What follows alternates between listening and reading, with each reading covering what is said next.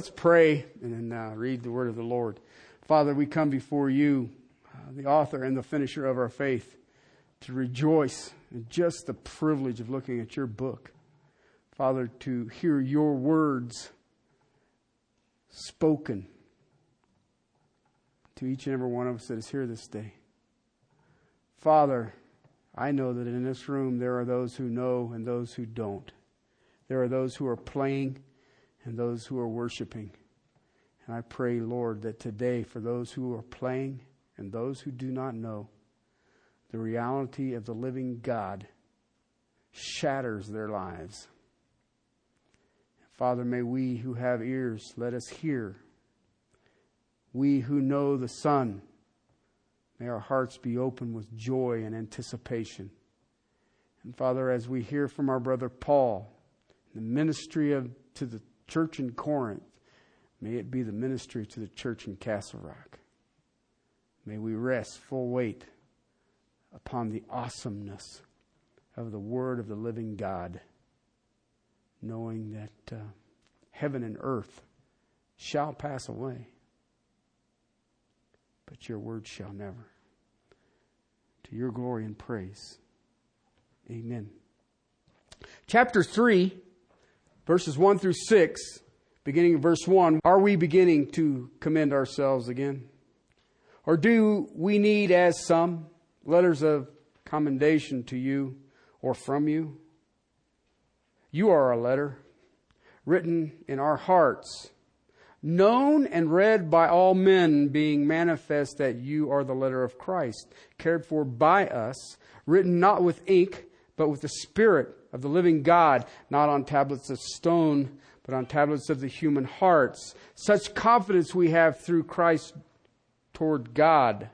Not that we are adequate in ourselves to consider anything as coming from ourselves, but our adequacy is from God, who also made us adequate as servants of the new covenant, not in the letter, but of the Spirit. For the letter kills and the Spirit gives life. It's an amazing text if you really think about it, and we've been looking at it because it comes out of a question that he poses in verse 16 of chapter 2. Who is adequate for these things? Who is adequate to take the knowledge of Christ to all people? To be an influence everywhere they go? Who's adequate to do that? And that's what we've been dealing with. The adequate minister. That's what he's doing. Paul's defending himself, absolutely. But he has to do it in such a way that it doesn't seem boastful, because the false teachers will say, well, look, he's boasting. All right? I was reading a book called Preaching and Preachers. It's an amazing book. It's a phenomenal book written by a man that I cherish immensely, Dr. Martin Lloyd-Jones. And in the 6th chapter of that book, he wrote basically in that chapter what he believed to be required qualities for a competent minister. His course, Preachers and Preaching, it would be a competent preacher. Okay? And I want to give them to you as a introduction into what we're looking at. The first thing he said, that a competent preacher, a qualified pastor, one, an insoluble degree of spirituality. What? Okay. He basically describes it as a man who discerns with his heart.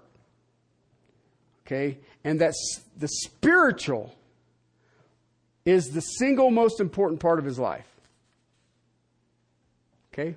He discerns with his heart. All right? Sounds reasonable. Second thing. All right. A deep knowledge of truth. But he has a caveat to it that I think is missing today. Obedient to the relationship of it. I know some people right now who have a deep knowledge of truth and aren't obedient to it. Thirdly, the man with character. Okay? I kind of look at this as a yes is a yes, a no is a no. He kind of goes more into it, and it is characterized with wisdom, patience, and virtue. Okay? Fourthly, now remember, these are the characteristics of a competent minister.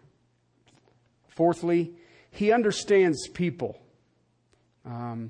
He understands human nature.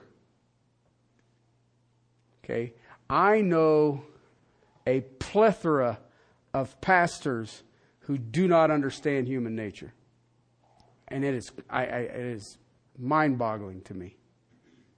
But anyway, fifthly, now this is Dr. Martin Lloyd-Jones, an unusual ability in a mental capacity. Now everybody says, Terry's disqualified. Okay, he has a very large intellectual capacity. I know. Terry's disqualified. And what are you doing? You can't even speak American. Okay, which brings me to the sixth thing. Okay, must be able to speak effectively with a clarity. Okay, and Martin Lloyd-Jones called it, he had to have the unction. And that took me forever to, oh, what? I had an unction once, but it wasn't something I pursued. Basically, from the English mindset, it is, does it with clarity, effectively, in the power of the Holy Spirit. That would be the unction. Okay, the power of the Holy Spirit. Seventhly, you guys, everybody starts saying, Terry's out of here. Must be trained. Seventhly, must be trained in mental discipline. Okay. Basically what Dr. Jones said about this, it is able to think and reason systematically. Okay. I would classify it as common sense, but some of you may not choose that. Eighthly, they need to have a competent pastor, minister, needs a general knowledge of many things as well as the Bible. That means they're really good at Trivial Pursuit. Okay. Ninthly, they must have a grasp of the original languages so that they can maintain accuracy.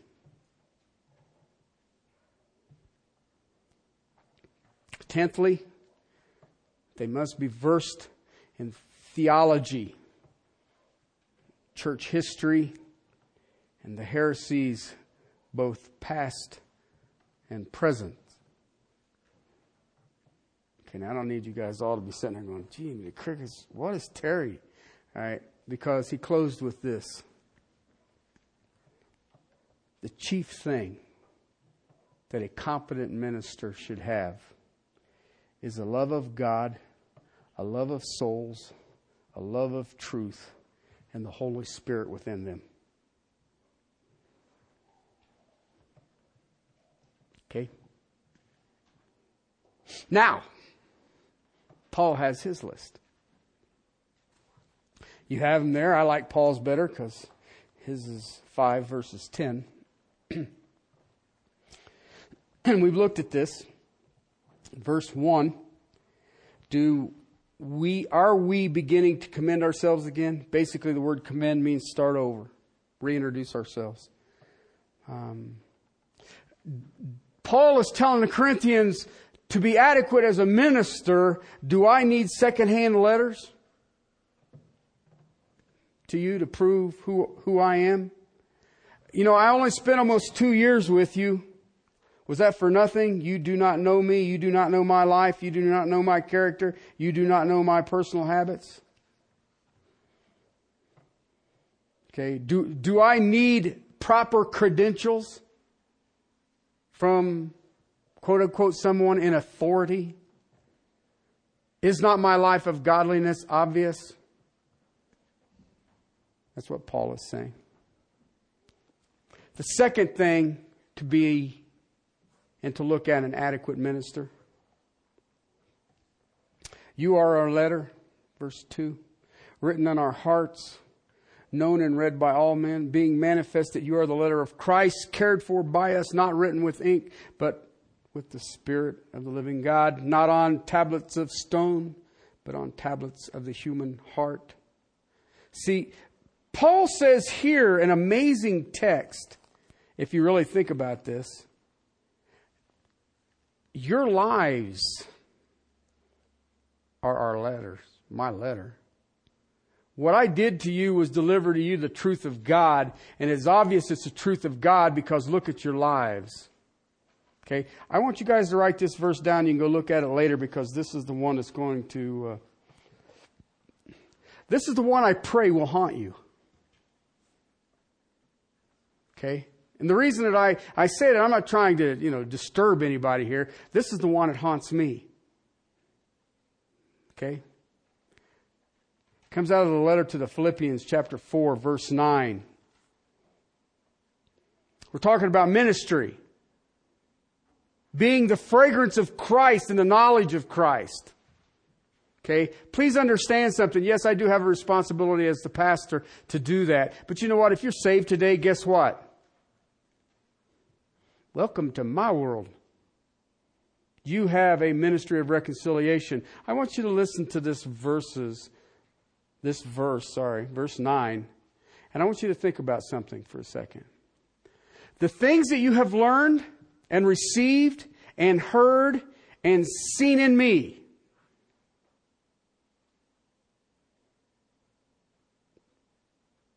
practice these things, and the God of peace will be with you. You ever thought about that? Think about that for a second. What is the Great Commission? What is it that you are still here on the planet Earth for? To make disciples. To make learners. And it literally says, as you are going, make learners of all people. Okay, you want me to boil it down for you? The things you have learned, the things you have received, the things that you have heard, the things that you have seen in me, practice these things. I seen a picture. Just before I moved to Colorado, I think it was 1978 or 79, me and my cousin were sitting on a couch in an apartment that I was renting in southern Ohio. And when I looked at the picture, I seen my cousin Jimmy there. And I looked at next to it, and I was like, what was Josh doing sitting next to Jimmy?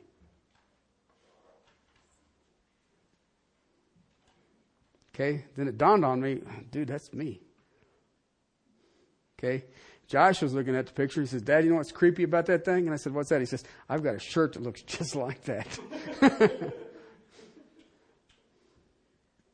Now, there's part of it that comes out of the genetic side of it, and there's nothing you can do about it. But I want to ask you a question. Would you be willing to stand before the Lord Jesus Christ and say, you see these people who are around me? They practice the things that they have seen in me. They practice the things they have heard in me. They practice the things that they have received and heard and learned from me. These people here act just like me. That's discipleship. And what the Apostle Paul is saying here is that when I look at Transforms Lives, Corinthian church, you guys are starting to act just like me. And so I need a letter of commendation.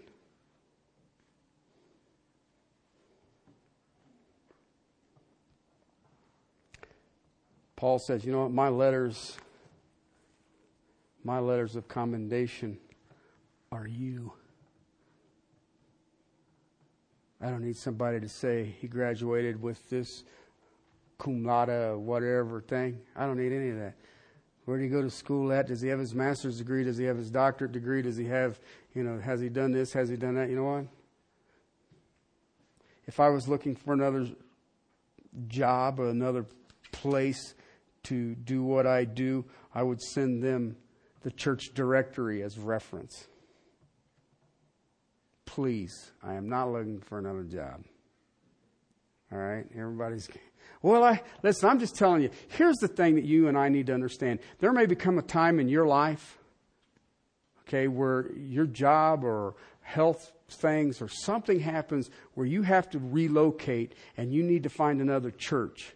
I would highly suggest that you look at a church based on these 6 verses. Does this leadership, does this church have a group of people that has an established godliness? You don't have to go around and tell them. It's sort of like when women come up to me and say, well, you need to understand I'm submitted to my husband. You know what?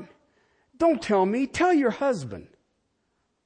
Okay? Women who are submitted to their husbands never say nothing because they're submitted to their husbands. They don't have to prove nothing to me. And you know what? You don't have to prove anything to me. It's a form of godliness. I can tell a man who leads his house. I can look at his house. When I look at men for leadership in this church, you know who I look at first? His wife. Is she content? Is she godly? Because, it's like the Proverbs 31 woman. Everybody looks at that and says, boy, I'd give anything I could marry one of them. You know what? Why don't you act like a man of God and then you'll have one? That's your responsibility. If the woman isn't responding to the Proverbs 31 woman, it's your fault. Guys, you set the standard. All right? You are the spiritual leaders in your home. I don't care what. Well, you don't understand. I just don't have a personality. He doesn't say, well, a specific personality should be spiritual leaders.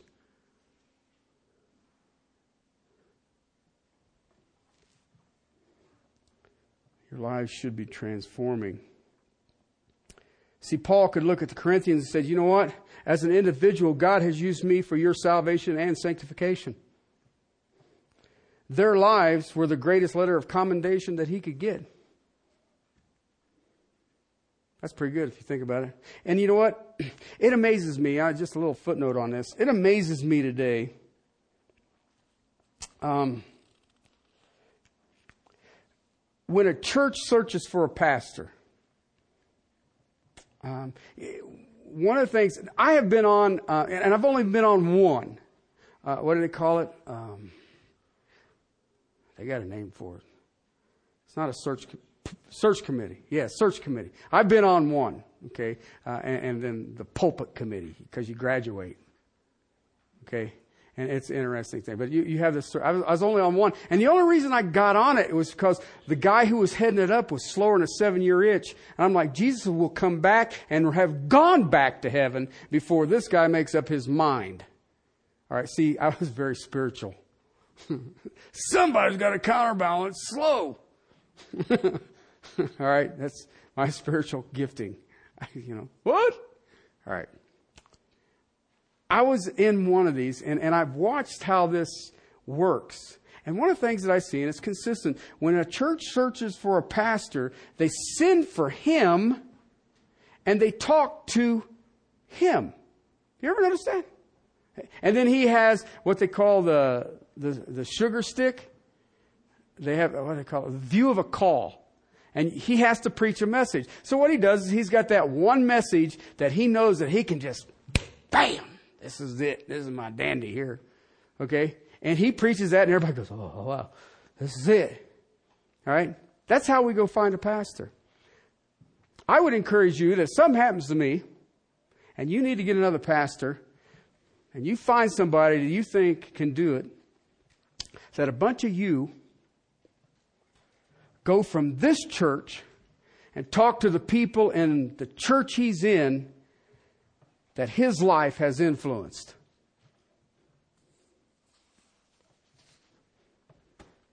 just an idea. Because if he's not transforming their lives, you don't want him. Give me a break. Okay? And the Apostle Paul, talking to the Corinthians, says, I've transformed your lives. Really? You need a letter of commendation? See, Paul understood that the church itself was living letters. It wasn't a pocket or a bag full of notes. These were people's lives he affected. And it's not read by those who can only read. Why? It is the aroma of Christ to who? Everyone. Has that man or woman of God accomplished that? It is read by everyone. It is read by everyone who touches the lives of the people involved in that congregation. See, it's not a bunch of letters of earthly friends. It is written by Christ on living souls. It's not with ink. It's not chiseled in even into the stone, which fades or breaks, but is written with the Holy Spirit that grows brighter and confident more daily. Which brings me to verse 4. The adequate minister. Now listen, you really need to pay attention now. This is extraordinarily crucial to every single one of you. Okay? The adequate minister has confidence in the calling. Verse 4. Such confidence we have through Christ toward God. Through Christ towards God. Paul says, you know what? I'm confident in my ministry.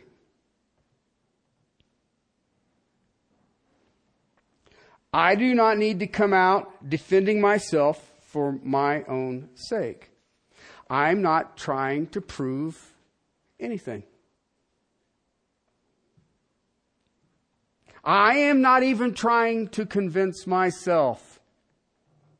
See, one of the things that is amazing about the Apostle Paul, he never wavered about his calling. Now listen, if you went and preached a message, let me ask you a question. Okay, you go to a place where everybody's got some kind of blended religion, and you go in and you preach, Christ died for all of you sinners, the righteous for the unrighteous, and paid the ultimate price for all of your sins. We crucified him. But God said, this offering is truly the perfect offering, raised him from the dead. He's seated at the right hand of God the Father. He's awaiting the return to the establishment of the church. Okay, and the response was this. They took you outside and stoned you, trying to kill you. And they pulled you up on a pile of manure, and throwed your carcass there and said, this man is an idiot. And they walked away. And all of a sudden you gain consciousness. What would be your response? I've missed my calling. I'm supposed to be a bus driver. What would you do? What would be your response? That just doesn't sound like the perfect church growth method. What would you do? You know what Paul did? He walked back in and continued. I believe there was a young man there named Timothy who witnessed that and said, that dude's either crazy or called. But either way, I'm following. See, Paul understood the moving of the Holy Spirit, the work of the Holy Spirit, and the giftedness of the Holy Spirit. And I believe that right there, where he makes this, such confidence we have. Okay? I believe this may be the single greatest necessity of strength in ministry. And I don't care what the ministry is. I don't care what you're doing in the body of Christ. If you are serving, do you have confidence in what you've been called to? To be confident in your giftedness, to be confident in your calling. So that nothing, no matter how hard it is, make you question your life's work. Did you hear what I said? Because let me tell you something, brothers and sisters. Your ministry is your life's work. And if you're saved today, you have a ministry. Guess what? You now have a life's work. Ain't got nothing to do with your job. Ain't got nothing to do with your pension plan. It ain't got nothing to do with where you're going to retire to, or how you're going to retire, or what your kids are going to do, or if you got grandkids. It ain't got nothing to do with that. Your ministry is your life's work. And I wonder this day, how many of you have any confidence in it?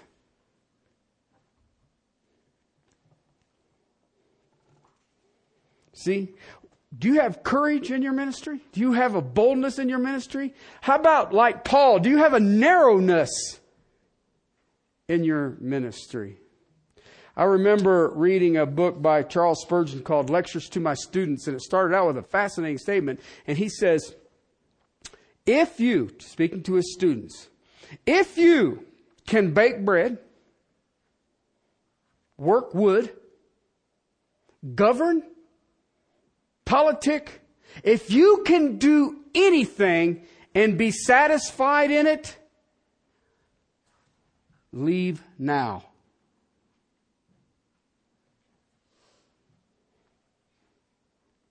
Because you're not called to preach. But if nothing in life can bring you contentment but the proclamation of the Word of God, then you're called. You know, I've had people ask me questions. Some of you know me. I was saved late.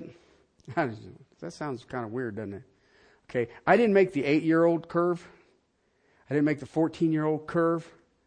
Okay, those seem, everybody, I was saved at 8 or I was saved at 14. You're like, I wouldn't.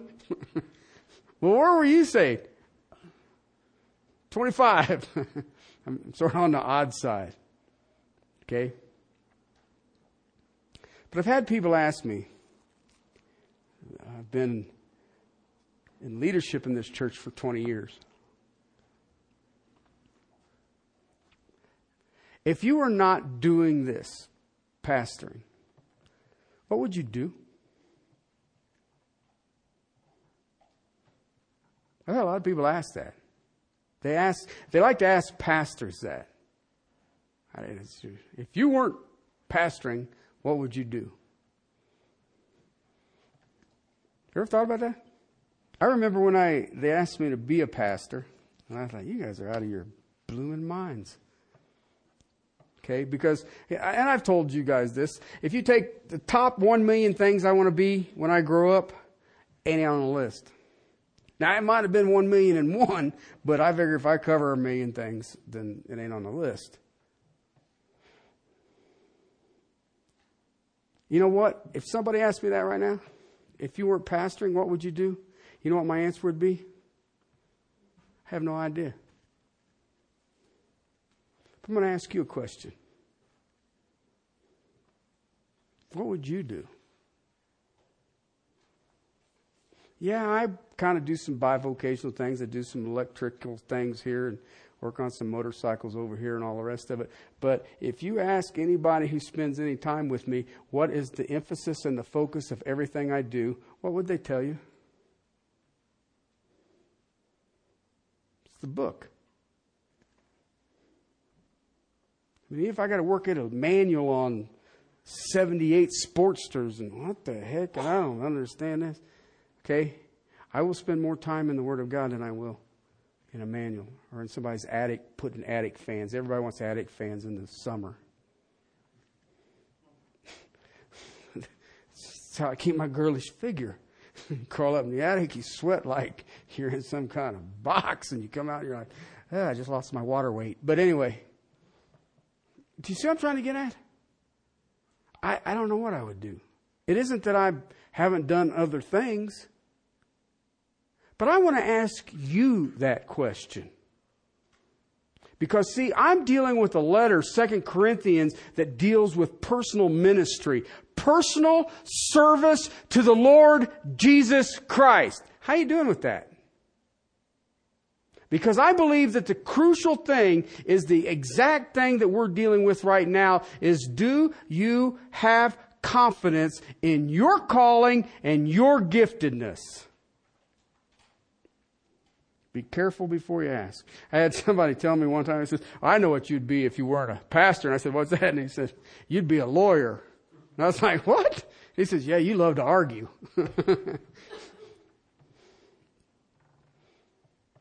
Or maybe you would be a CEO.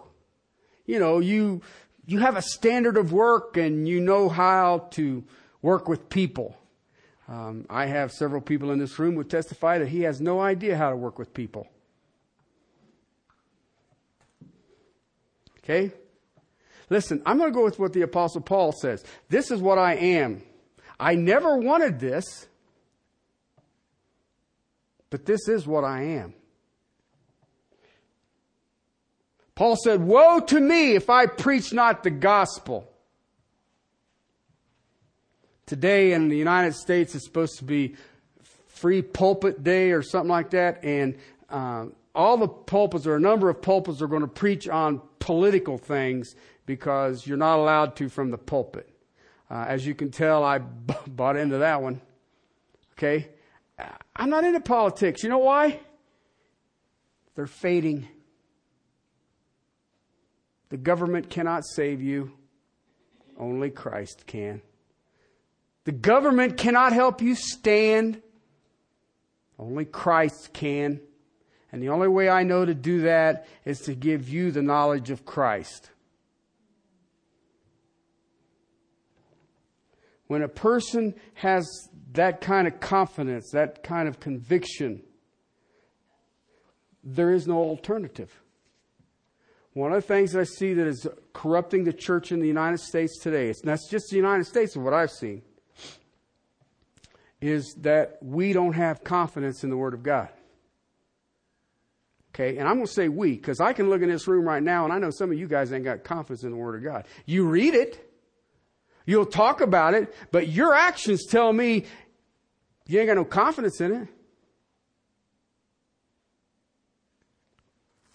In chapter 4 of this book, verse 7, we have this treasure in earthen vessels, clay pots, so that the surpassing greatness of the power will be of God and not from ourselves.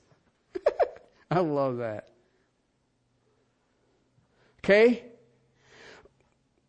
He says, you know what? These pots are preachers, but they have a treasure of divine truth.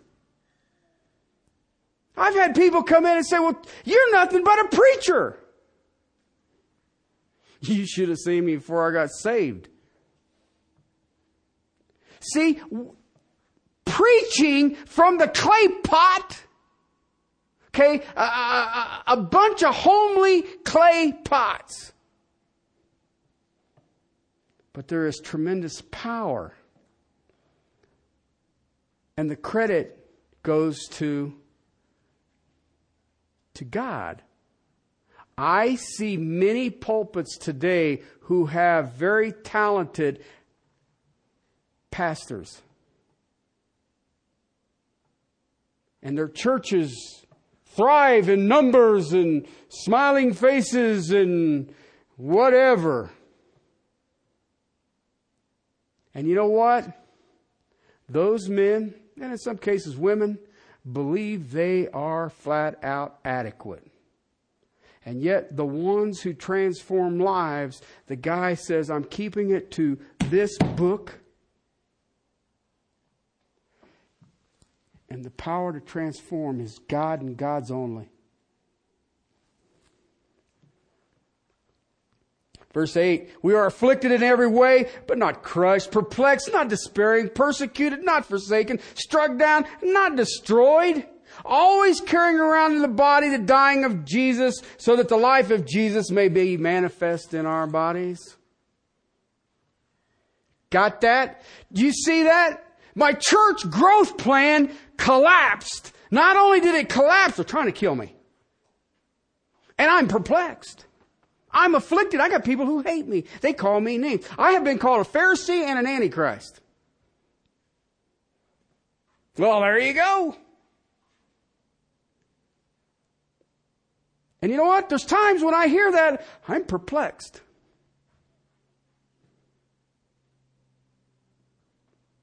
You know what? I hate to break the news to you. There's times that I have been despairing. I have been discouraged. But you know what? It doesn't waver the confidence in the message of Christ.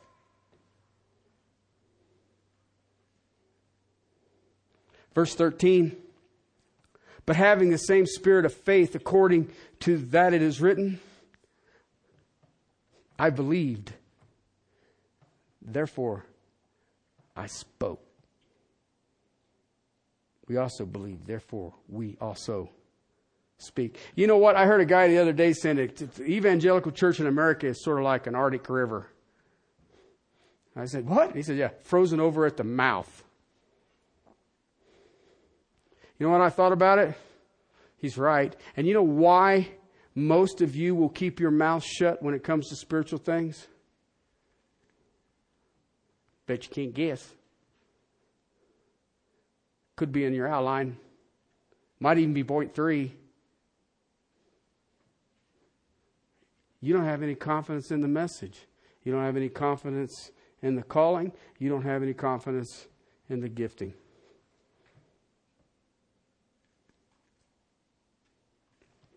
Some of you got younger children. You're going to learn this. It's going to be an awful lesson. I'd like to tell you it won't be, but it is. You raise your kids in the church. You make them go to church. You make them sit there. You make them, Jesus is talking to you right now. Okay, and then all of a sudden, they get out of the house, they take off, and they live like banshees. And you think, they were raised in the church? They know the gospel? I remember when he got baptized. I remember when she walked out crying. She said the prayer 6 times. But you know what? Your faith will not save your children.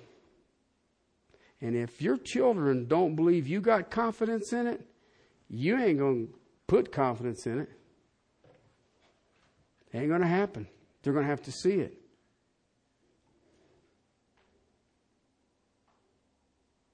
See, I have learned that though I never dreamed of being a pastor, ever dreamed of being a pastor, that I am nothing but a homely clay pot with a precious treasure inside. And I do what I am doing, and Paul did what he was doing because they know that they have to. I have been called. I have been set aside. I have been gifted. Now then, guess what? So have you. You have been set aside for a task for the Father. You have been gifted for that task. But I wonder how many in this room have any confidence in it. Do you have enough confidence that no matter what is happening, I'm not wavering? Are you, as Paul here quotes the psalmist, I believed, therefore I spoke.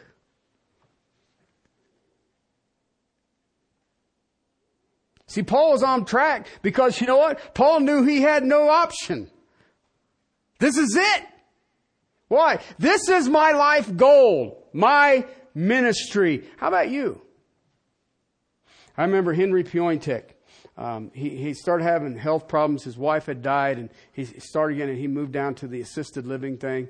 And it just kind of kept getting worse and worse and all the rest of it. So he was a vet, and they moved him up to the VA nursing home thing, and there's a place to go visit. But anyway, I remember going up and visiting, and he wanted to start. He's in his early 80s, a lot of physical problems, and he wanted to start a Bible study. Why wouldn't you just stop? You're done, Henry. I mean, you survived Bataan.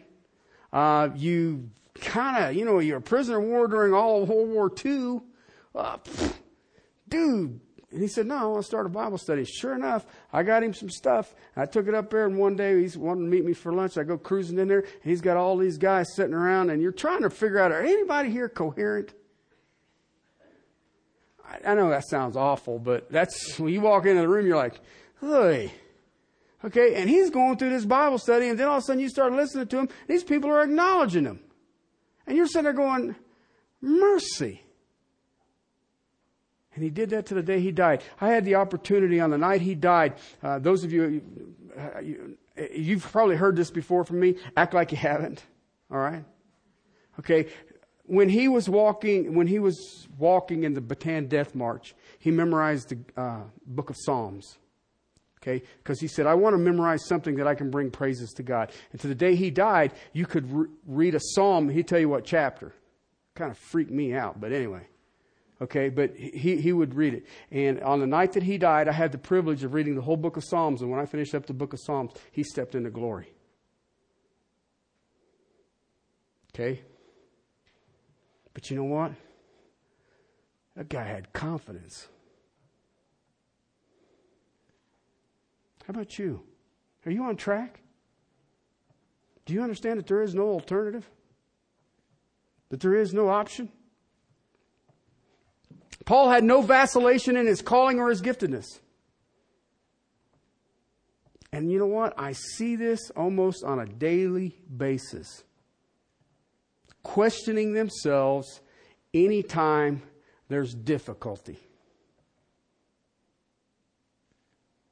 When you have confidence in your calling, when you have confidence in your giftedness, nothing is a threat to that. And everything is an opportunity for God to display His power. Dude, it don't get no better. I don't care how bleak it is. Verse 4, that word there, patho, confidence. Secular Greek, it means to win. To win. I have confidence. I'm going to win. I'm going to keep moving toward the goal. I'm going to keep moving to the triumph. I'm going to keep moving to the victory. I've heard people try to tell me, they say, well, if you're a good pastor, you have a competitive nature. I was like, what? Nah. If you're a good pastor, you're confident in the Word of God. In the Spirit of God, in the giftingness of God, the calling of God. It ain't competitive. It ain't like I'm going to get a trophy.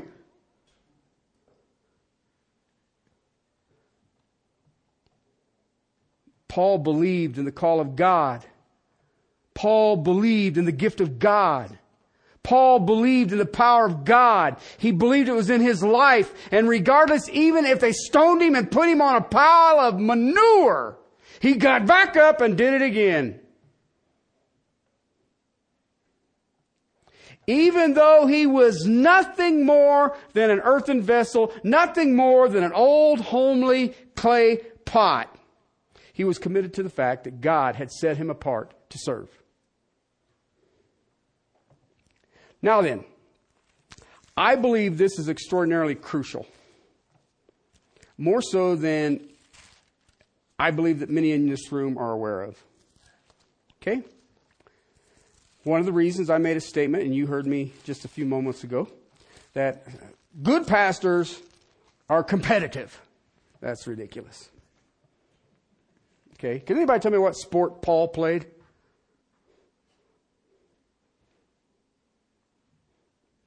I mean, if you stoned me and throw me out on a pile of manure, I'm thinking that it was hockey.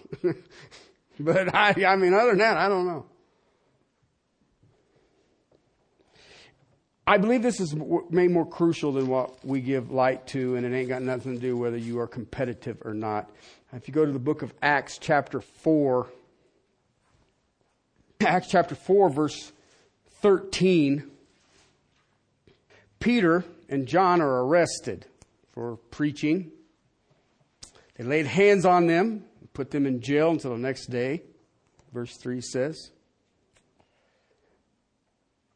And yet, even in their arresting, it says a number of men had come to believe in the message, and there was about 5,000. On the next day, the rulers and elders of Jerusalem gathered together in Jerusalem.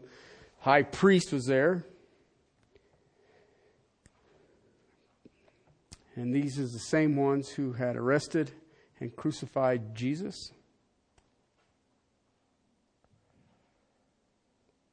And they bring him before him after they spent the night in jail for preaching Jesus Christ.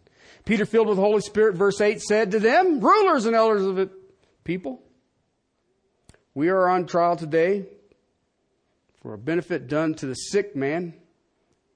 As to how this man was made well, let it be known to all of you, all the people of Israel, by the name of Jesus Christ of Nazareth, the Nazarene, whom you crucified, whom God raised from the dead.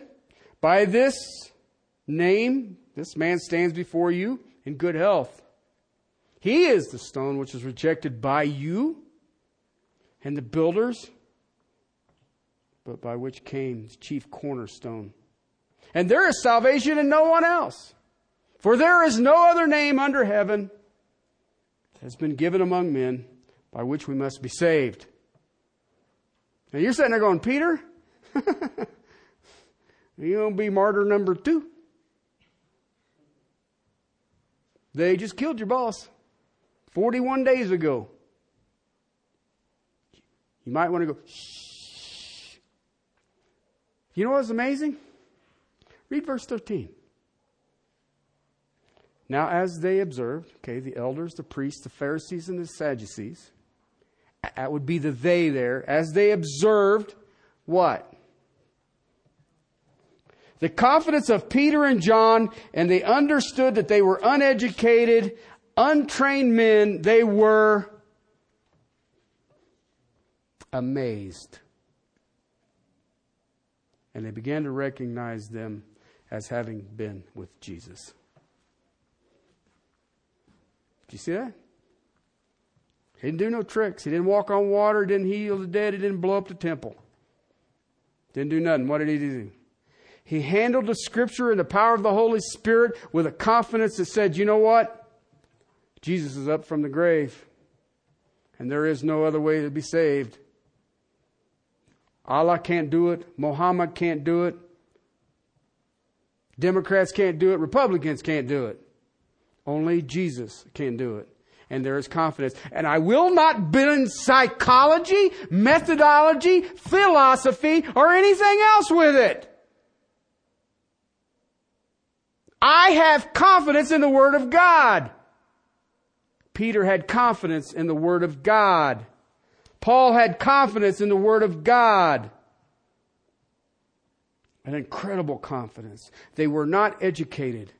They were not trained. They did not have social status. They believed what they said, and they therefore spoke.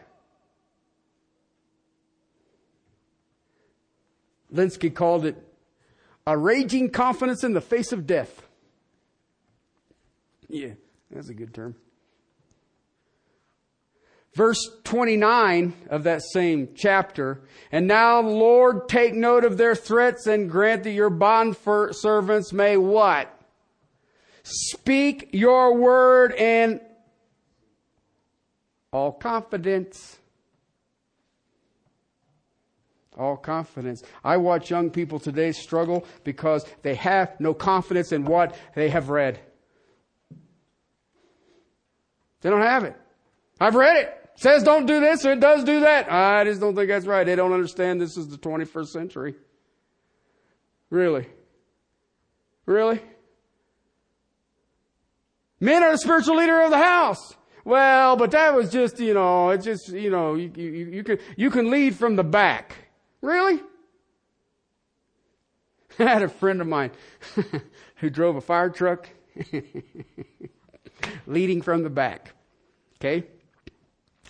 He rode on the ladder truck, and he's a fireman, and they put him on the back where they have the second set of wheels so that the ladder doesn't crash into things. And there was a fire, and they took off, but they didn't tell him one small problem.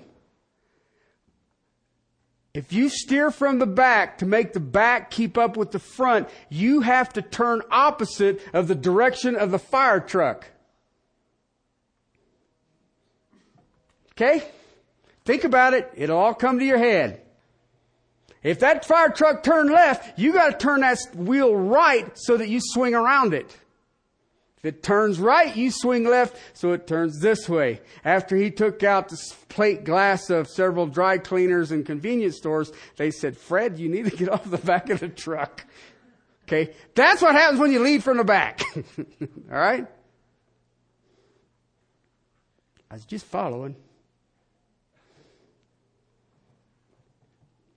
I believe that the greatest issue of strength in the early church has nothing to do with raising the dead or healing issues. I believe that it was a confidence in the preachers. It was a confidence in the men and women who came into an intimate relationship with the Creator of existence, and in that intimate relationship had a confidence that would not waver. They were willing to give up everything for what they believed, and thus I spoke. See, confidence did not rest on personal talent. Confidence does not rest on personal abilities.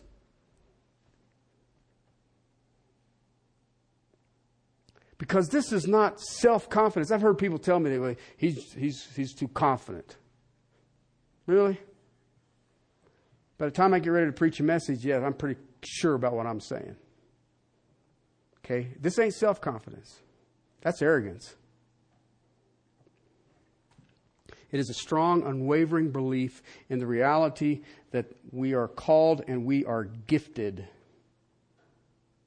That's what verse 4 is saying. I want you to look back at your text.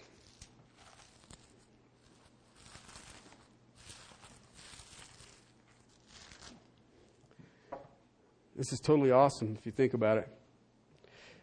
We have this confidence through Christ toward God. I want to close with this thought.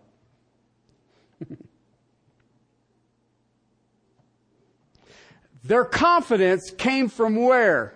You are letters written by the Holy Spirit through Christ. Therefore, I am confident through Christ back to God. What are we here? The aroma of the knowledge of Christ to all men, and where? Back to God. Do you see why Paul says we're nothing but clay pots, earthen vessels? Why? You're just a container. You're just a conduit. You cannot screw this up. It's impossible. You're the box that the gift came in.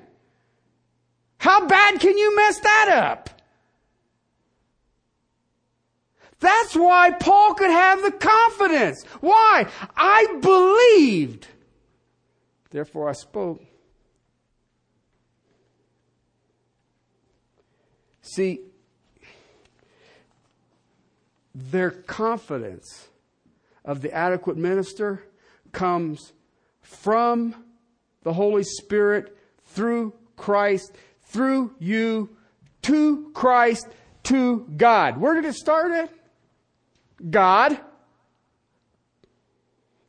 Where does it end up? God. You're the conduit. You're the channel.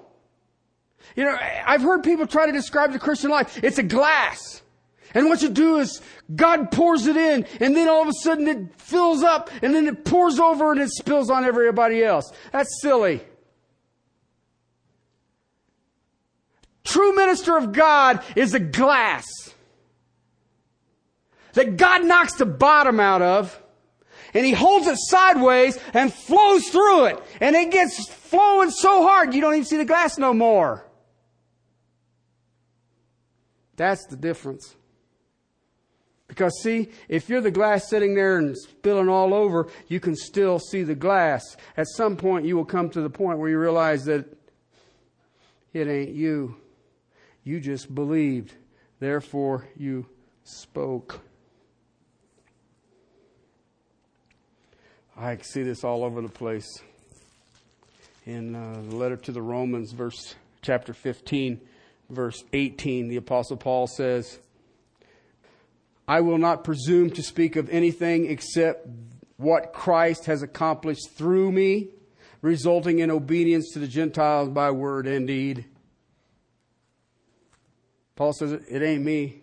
I'm not tricky. See, if you go back to your text, chapter 2, verse 17, he says, we are not like many peddling the word of God. Remember that? See, the fakes have self-confidence. They think they can do it. They think they have the ability. They believe that they are adequate. And yet the Apostle Paul says it is from God, through Christ, back to God. Look what verse 17 says. But as from God, we speak in Christ in the sight of God. Then you drop down to verse 4. For we have confidence through Christ toward God.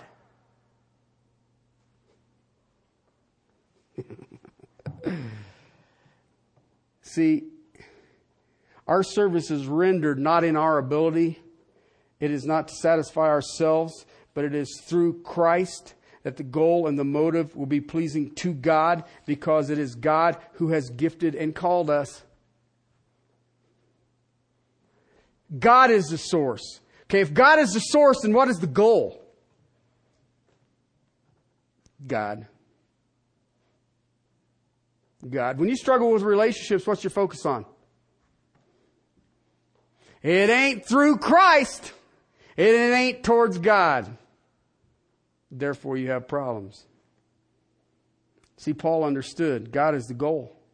Paul understood that he was called by God. Paul understood that it was a holy calling. Paul understood that God was the one that he desired to please. Chapter 4, verse 7, we have this treasure in earthen vessel so that the surpassing greatness of the power will be what?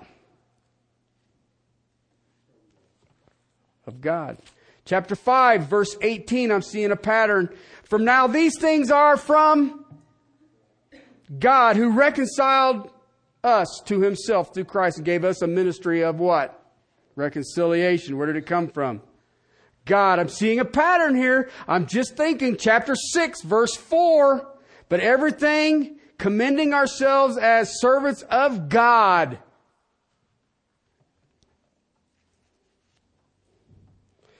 That's why Paul could minister on the brink of death. That's why Paul could continue to minister through all that he endured. And Paul never, ever, ever wavered. Never. He was so confident in his calling. He was so confident in his gifting and the power of God operating his life that he believed and therefore spoke. That's a bold confidence in calling. To never waver.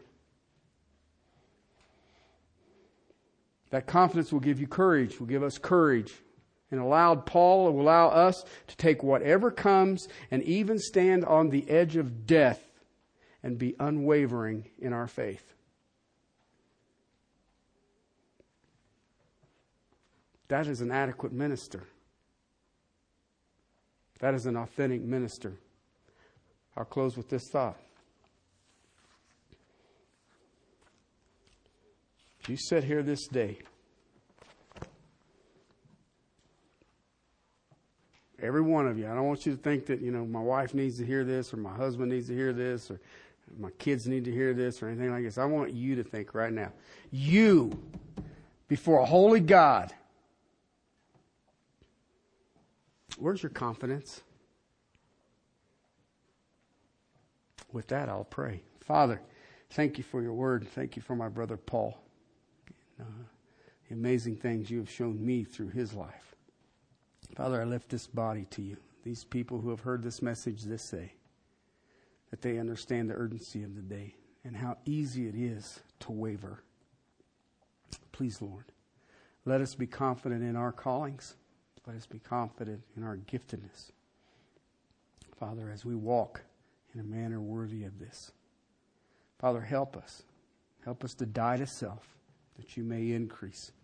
And then, Father, our confidence will not be in our abilities or our talents, but our confidence will be in the King of Kings and Lord of Lords. For such a day as this, you invite each of us.